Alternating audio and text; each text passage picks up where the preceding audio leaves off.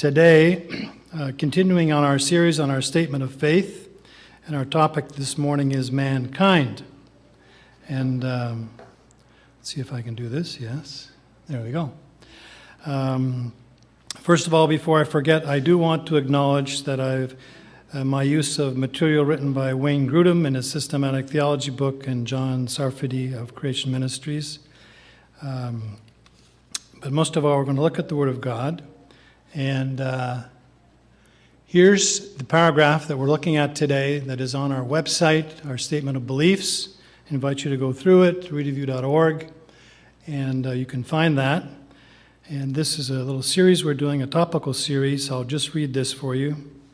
Mankind was made in the image of God, yet every member of the human race is sinful due to our fallen state, and as a result, mankind incurs both physical death as well as spiritual death, which is separation from God. God created all human beings in His image, creating them as male and female. All people are valued members of the human family and should be treated with respect, grace, understanding, and love. And then the following is a paragraph we added in the past year.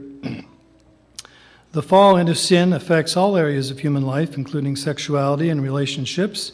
We recognize that sin's distorting effect on creation causes some to experience conflict with their biological and genetic sex and their perceived gender. To experience such a conflict is not in itself to commit a sin, yet we affirm that gender is determined at conception and not by one's own identification, and that sex and gender are inextricably linked. And then on the website you'll find a number of Bible texts. Now, for the sake of clarity today, I hope for the sake of clarity, we're not going to be reading just one passage from the Bible, but we're going to be looking at a number of topics. We're going to be looking at this notion of the fact that we're made in the image of God, and just what does that mean. We're going to think a little bit about the fall, and that's not part of the four seasons. It's what happened a long time ago when sin entered the world. And then this notion of male and female, and also that all people are valued members of the human family and should be treated with respect, grace, understanding, and love. And also that God's image is restored in us through Christ. But before we continue on, let's just commit our time to God in prayer. Our blessed God and Heavenly Father, we are thankful for the Word of God. We're thankful we can look into it. And we're thankful for the many topics that we have in the Word of God and that make up our belief in you. And we just look for your help today as we consider your idea of what mankind is. In our Savior's precious name, amen.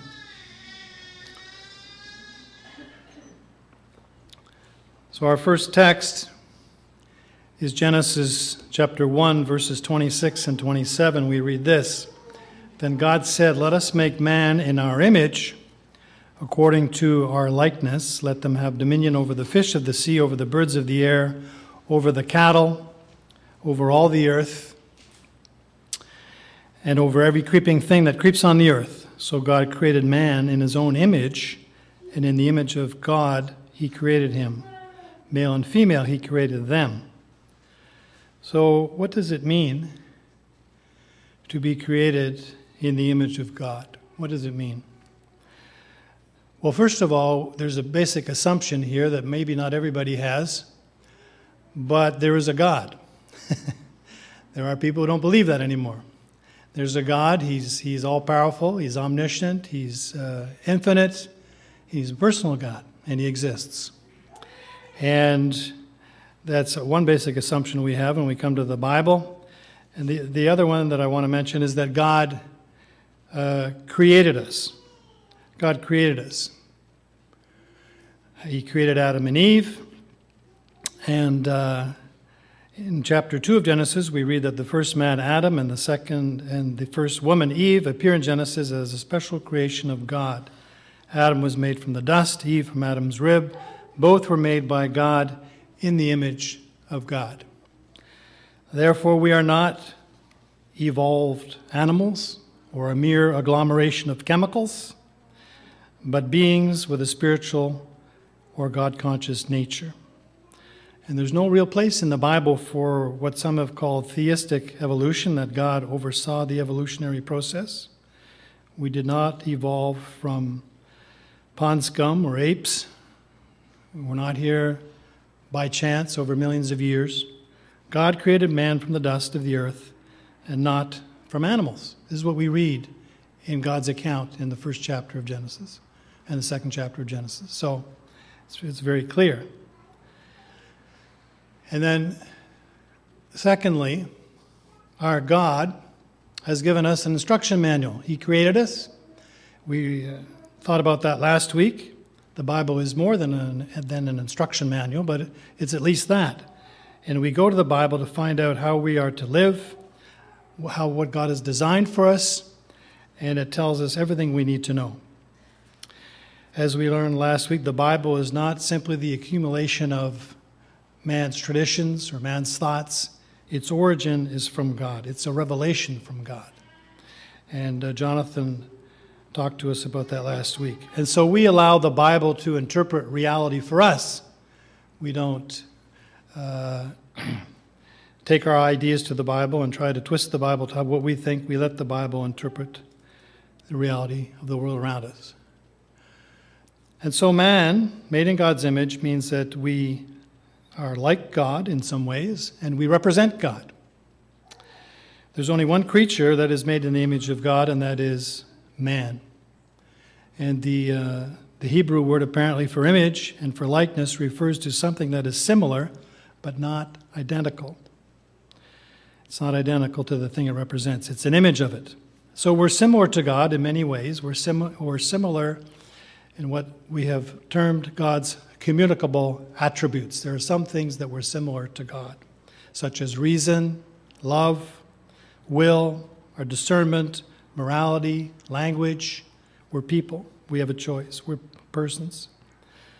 But we're not identical since we are creatures, so we could never share God's incommunicable attributes such as omniscience, omnipotence, omnipresence, or self-existence. We're never going to know everything.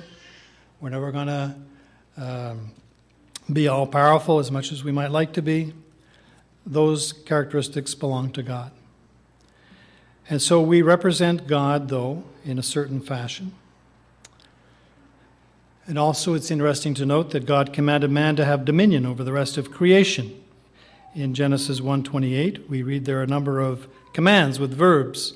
Be fruitful, increase in number, fill up, subdue, rule over. Note that this is not dominion over other human beings. It's dominion over nature, dominion over potentially different projects. I think this is why maybe it's why we like to garden or have pets, I don't know, but we all like to have responsibility. We all like to have something to do. We have challenges that God has given to us. And in that we are created in God's image, we have a purpose in life, every one of us here. God didn't create us because he needed us or he was lonely. He created us for a purpose. He created us for his glory. We were thinking about that a little bit this morning. And we read in Isaiah chapter 43, verse 7, we read that everyone who is called by my name, whom I have created for my glory, I have formed him, yes, I have made him. In Ephesians chapter 1, verse 12, we read that we who were first trusted in Christ should be to the praise of his glory. And then in 1 Corinthians 10:31, we read, whether you eat or drink or whatever you do, do it all to the glory of God. So this is interesting. It gives each and every one of us, whatever our situation is in life, a purpose. And that purpose is to do what we do as believers in Christ to God's glory. And we can all live to God's glory in whatever our circumstances are. You might be in a position in your life where you say, well, my life has gone by, I've blown it, I'm at a situation where I don't know what my purpose in life can be. Well, God's saying to you and to me that today I can live for his glory. And God has us here to live in such a way that others will glorify God. It's a very good concept for us to guide our life as believers. I remember once as I was musing on this, my mind went back to before I was married, and I was sharing a an apartment with another brother in Christ, and I wanted to talk to him about something that was a little bit of an issue that we were having, and so I approached him, and he looked at me and he said, "Sure, I'd love to talk to you as long as it's going to be to the glory of God." And it kind of stopped me in my tracks. And that's a good way of putting it. Yeah, the conversation that it would be to the glory of God. So, there's very quickly what it means to be made in God's image. There's much more, of course, but we have personhood, we have feelings, we have a will. We're people in God's eyes. We've been created by Him, and He's like that. And we can know Him and have a relationship with Him. That's what we know about God, too, because we also reflect His image. And we'll look more onto that a little bit. But, of course, things happen. And we read that sin entered the human race. And this is where the problems came. And when we read the Word of God, the Lord Jesus Christ and all the writers that came after Moses and right down into the New Testament treat this as historical fact. That when Adam, most of you know the story, but it's not a myth, it's a historical fact. Adam disobeyed God, and because of that, sin entered the world. And in Jonathan Sarfati writes in Genesis 3, Genesis 3 is the most tragic chapter in the whole Bible. Here are all the horrors of the world began: death, disease, suffering, pain, and worst of all, sin. Satan somehow tempted to use a serpent to tempt Eve. This involved deception and questioning God's words and character. Eve fell into temptation and sin. Then she induced Adam to sin, which he did despite not being deceived. The results were both immediate and ongoing. Adam and Eve realized they were naked and clothed themselves. God questioned them and pronounced judgment. The serpent would crawl on his belly, and Satan behind the serpent would be destroyed by the coming seed of the woman, by Jesus Christ. This would be the Messiah. Thus, even in God's judgment, there would be a Redeemer for man and women. And this chapter has the first example of bloodshed covering sin, when God killed animals to make coats for skin for Adam and Eve. And this would be a type of Messiah shedding his blood for the salvation of all believers. Second, Eve and her female descendants would suffer pains in childbirth. Many would also suffer from the oppressive male headship. But the correct roles in marriage are illustrated in the New Testament by comparing husband and wife to the church and Christ. Third, because of Adam's actions, death and thorns would enter the world. Work would no longer be easy, but painful and sweaty. It's just like throwing a gob of paint on a masterpiece, pouring oil into a pristine lake. In fact, it's worse than that. Sin is the reason for all our problems. But thankfully, there is a solution in the Lord Jesus Christ, and we'll get onto that a little later. So God's image is distorted. Sin entered the world through the human race. But God's image is distorted, but it wasn't lost. We read in Genesis 9, verse 6, whoever sheds man's blood, by man his blood shall be shed, for in the image of God he made man. So even though sin had entered the world in the time of Noah, God says that man still carries the image of God. And then in James chapter 3, verse 9, we read that with it we bless, talking about our tongues, we bless our God and our Father, and with it we curse men who have been made in the similitude of God.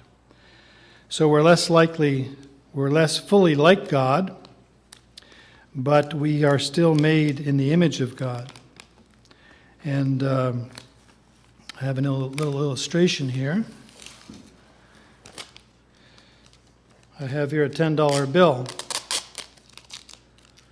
I was going to give it to the kid who was the best behaved in the class, but they've all gone. So this $10 bill is it's just a piece of paper, right? I guess it's special paper now, but even if I crumple this $10 bill up and I put it, in a pot and I put it in ground and get it all dirty, right? Like I'm doing a pretty good job right now, but if I unfold it and it's all wrinkly, how much is it worth? It's still worth $10, right? Because I haven't been able to destroy it. It's worth $10 because of the image that's on the bill, even though it's even though it's in bad shape. I'll just put that in my pocket. So, similarly, we've been, the image of God on us has been distorted and wrinkled and dirty, but we're still made in the image of God, even though we're sinners. And it's a good thing, too, because this is what gives us our worth. And everyone is precious in God's eyes. We're going to get to that. We also read that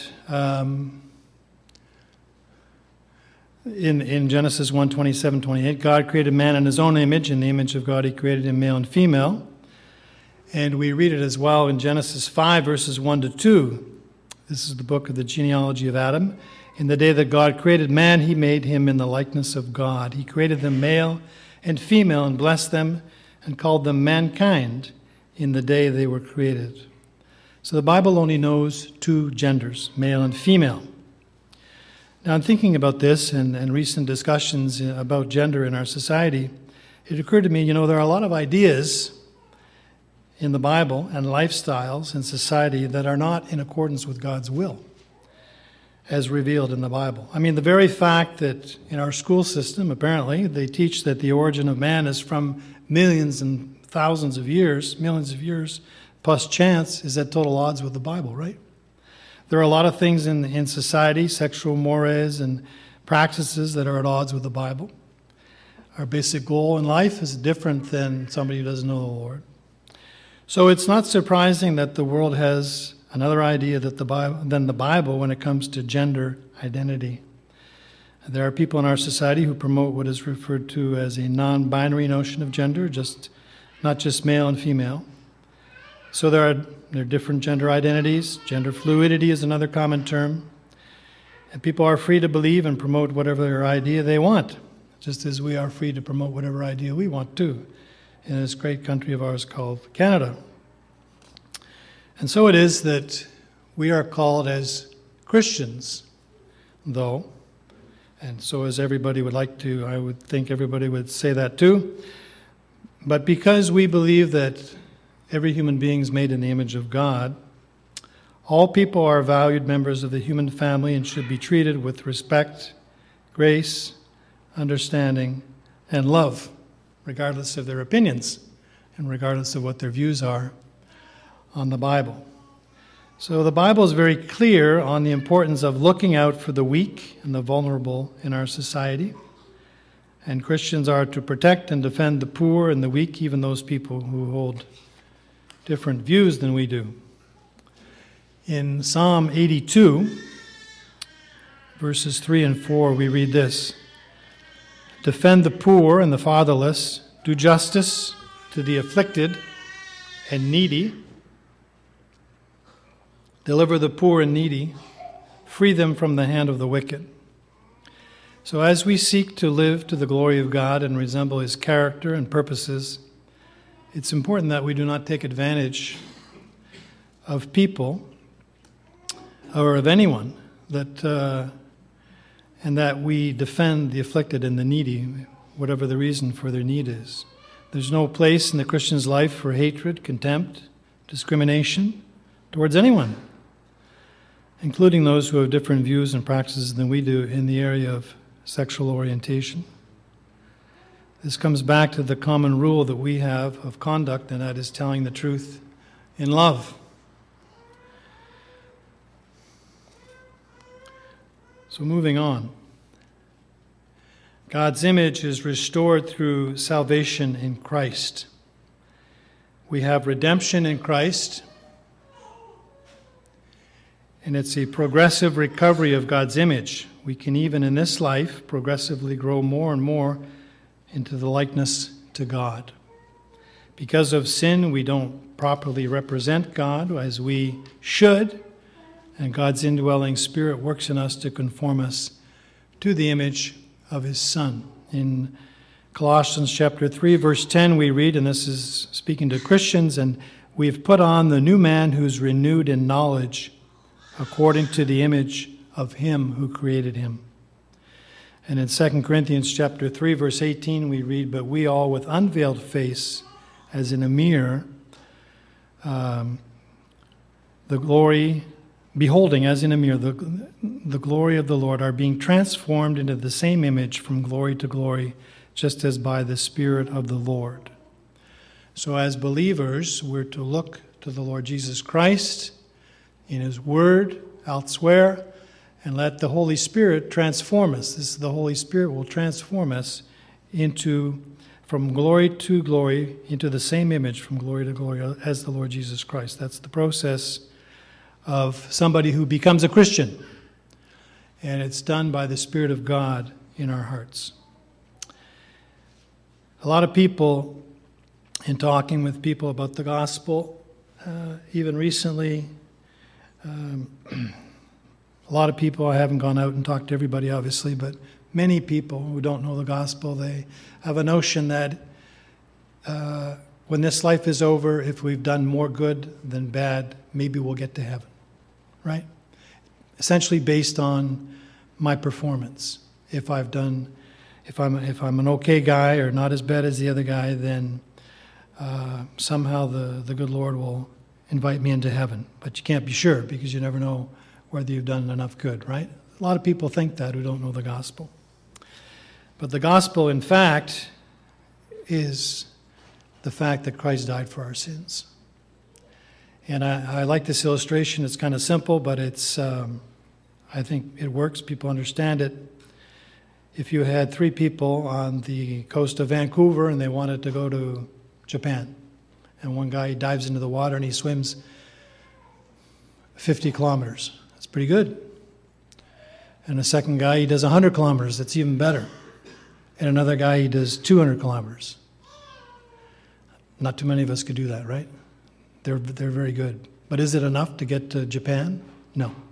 What do they need? They need an airplane. They need a boat. They need someone to get them over there. And so it is with us. We can never do enough good to get ourselves to heaven. God is holy, and we're sinners. Just like the can of oil poured in the lake. We're tainted with sin. We can't, through our own works, earn our way to heaven. When we don't want to be on that treadmill anyways. We'll never know when we're done. But the good news of salvation is that Christ died for our sins. He's paid the price, and God was satisfied with what He did, and He accepted Him and raised Him from the dead. And if we accept Christ as our Savior, and that's something that happens at a point in time. We're not born Christians. We're not Christians because we live in a so-called Christian country. And we're not Christians by osmosis. We have to become a Christian. And at some point when we recognize that we're a sinner and we need a Savior, and we're honest before God, He'll come into our heart and into our life. And then the Holy Spirit helps us and transforms us. We cooperate with the Holy Spirit, we walk with the Holy Spirit, but it's the Holy Spirit who changes us as we gaze on Christ. We looked at this text this morning, Hebrews 12:2, looking unto Jesus, the author and finisher of our faith, right? Our eyes are focused on Him, and while we do that, He transforms us. And then at Christ's return, we will be completely transformed into God's image. We read in 1 Corinthians 15:49, as we have borne the image of the man of dust, we shall also bear the image of the heavenly man. So that is a wonderful promise that one day we'll be free from sin. One day we will resemble Christ.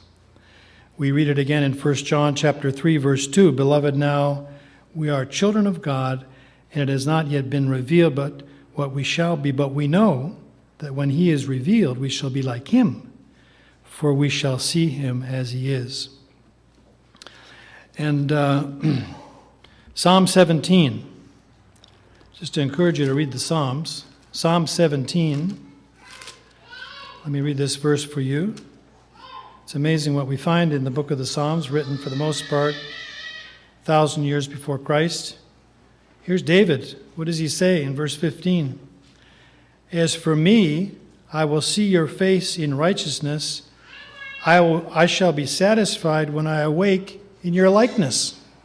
That's David, 1,000 years before Christ. He knew that he was going to see God one day and he'd be transformed. Isn't that interesting? So that's what's waiting for us. So in conclusion, and I have a long conclusion, don't worry about it, we're not going to let you out too early.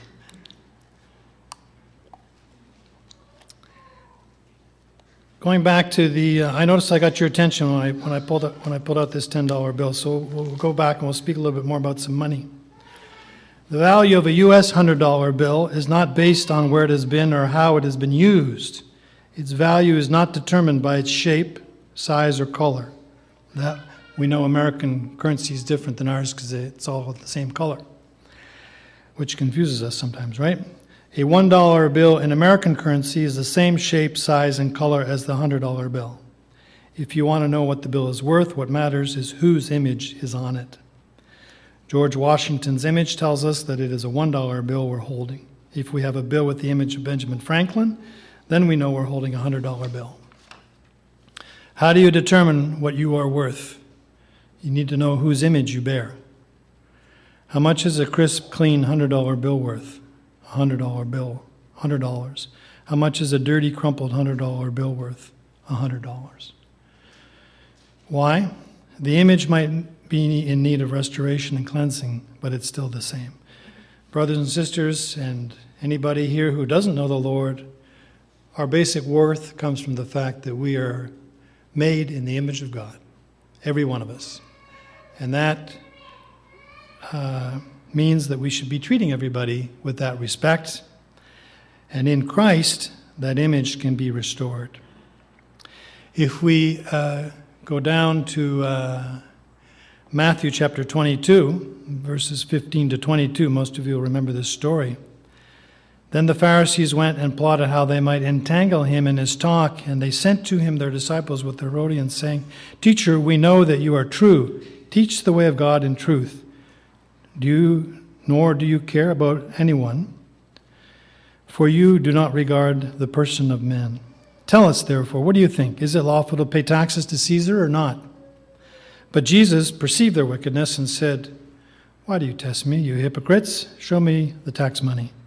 So they brought to him a denarius, and he said to them, "Whose image and inscription is this?" They said to him, "Caesar's." He said to them, "Render therefore to Caesar the things that are Caesar's, and to God the things that are God's." And when they had heard these words, they marveled and left him and went their way. So knowing that we are made in the image of God, who do we owe our lives to? We owe to God our lives, right? Our purpose in life is to live for the glory of God in whatever capacity God has given us. We already looked at 2 Corinthians chapter 3, verse 18, where we're told how we can do this by focusing on the Lord Jesus, and he transforms us. Now, I invite you to turn your Bibles to Psalm 115. We get a good illustration of the same principle here in Psalm 115.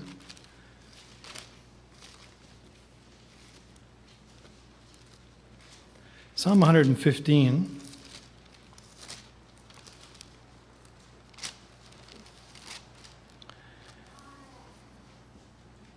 Psalm 115, we read this: "Not unto us, O Lord, not unto us, but to your name give glory." Most of us, we're living for our own glory, right? He says, no, give glory to God. "Because of your mercy, because of your truth." Why should the Gentiles say, so where's their God? But our God is in heaven. He does whatever he pleases. So people should know there's a God because we're living for his glory. Just in passing. But here's what's interesting here.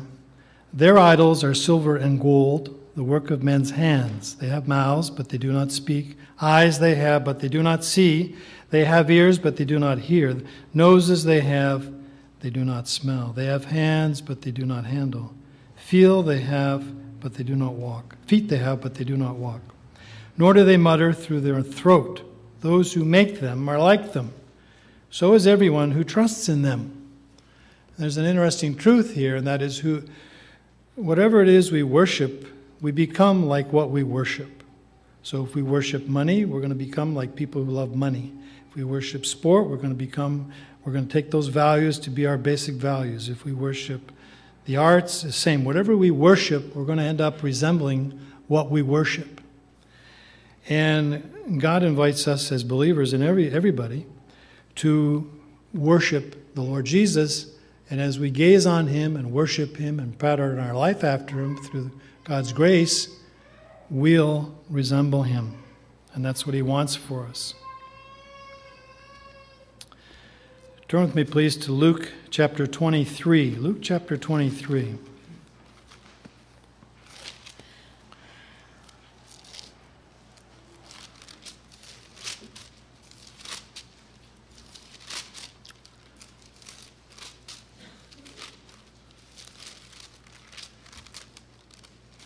First of all, I'm going to read from Ephesians chapter 5, because we have some newlyweds in our audience today, our relative newlyweds. So here's a word for the newlyweds. We weren't able to be at your wedding, but here we are.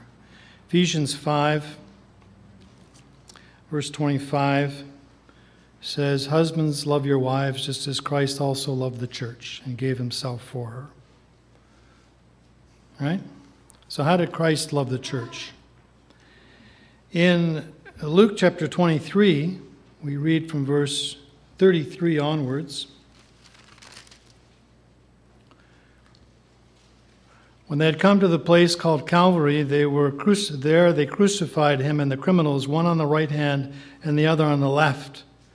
Then Jesus said, "Father, forgive them, for they do not know what they do." And they divided their garments and cast lots, and the people stood looking on. But even the rulers with them sneered, saying, "He saved others, let him save himself, for if he is the Christ, chosen of God." And the soldiers also mocked him, and coming and offering him sour wine, saying, "If you are the king of the Jews, save yourself." So just keeping this holy text in proportion, God has asked husbands to love their wives as Christ loved the church. How did Christ love the church? Well, he went to the cross and died on the church. And here's the question we can ask ourselves. And I say this very reverently, and I say this respectfully. This was not an enjoyable thing for Christ to have to do. He did it out of sheer obedience, right? There's no thrill for him to do this. It wasn't exciting, wasn't interesting. It was very painful and very excruciating. But he did it out of obedience. And they taunted him and they said, "Save yourself. You don't have to go through this misery, this hardship. Come down off the cross. Flex your muscles. Show us who you are." But he didn't do it, did he? Through love, he stayed the course. He didn't flinch. He committed to what he was going to do, had said he was going to do.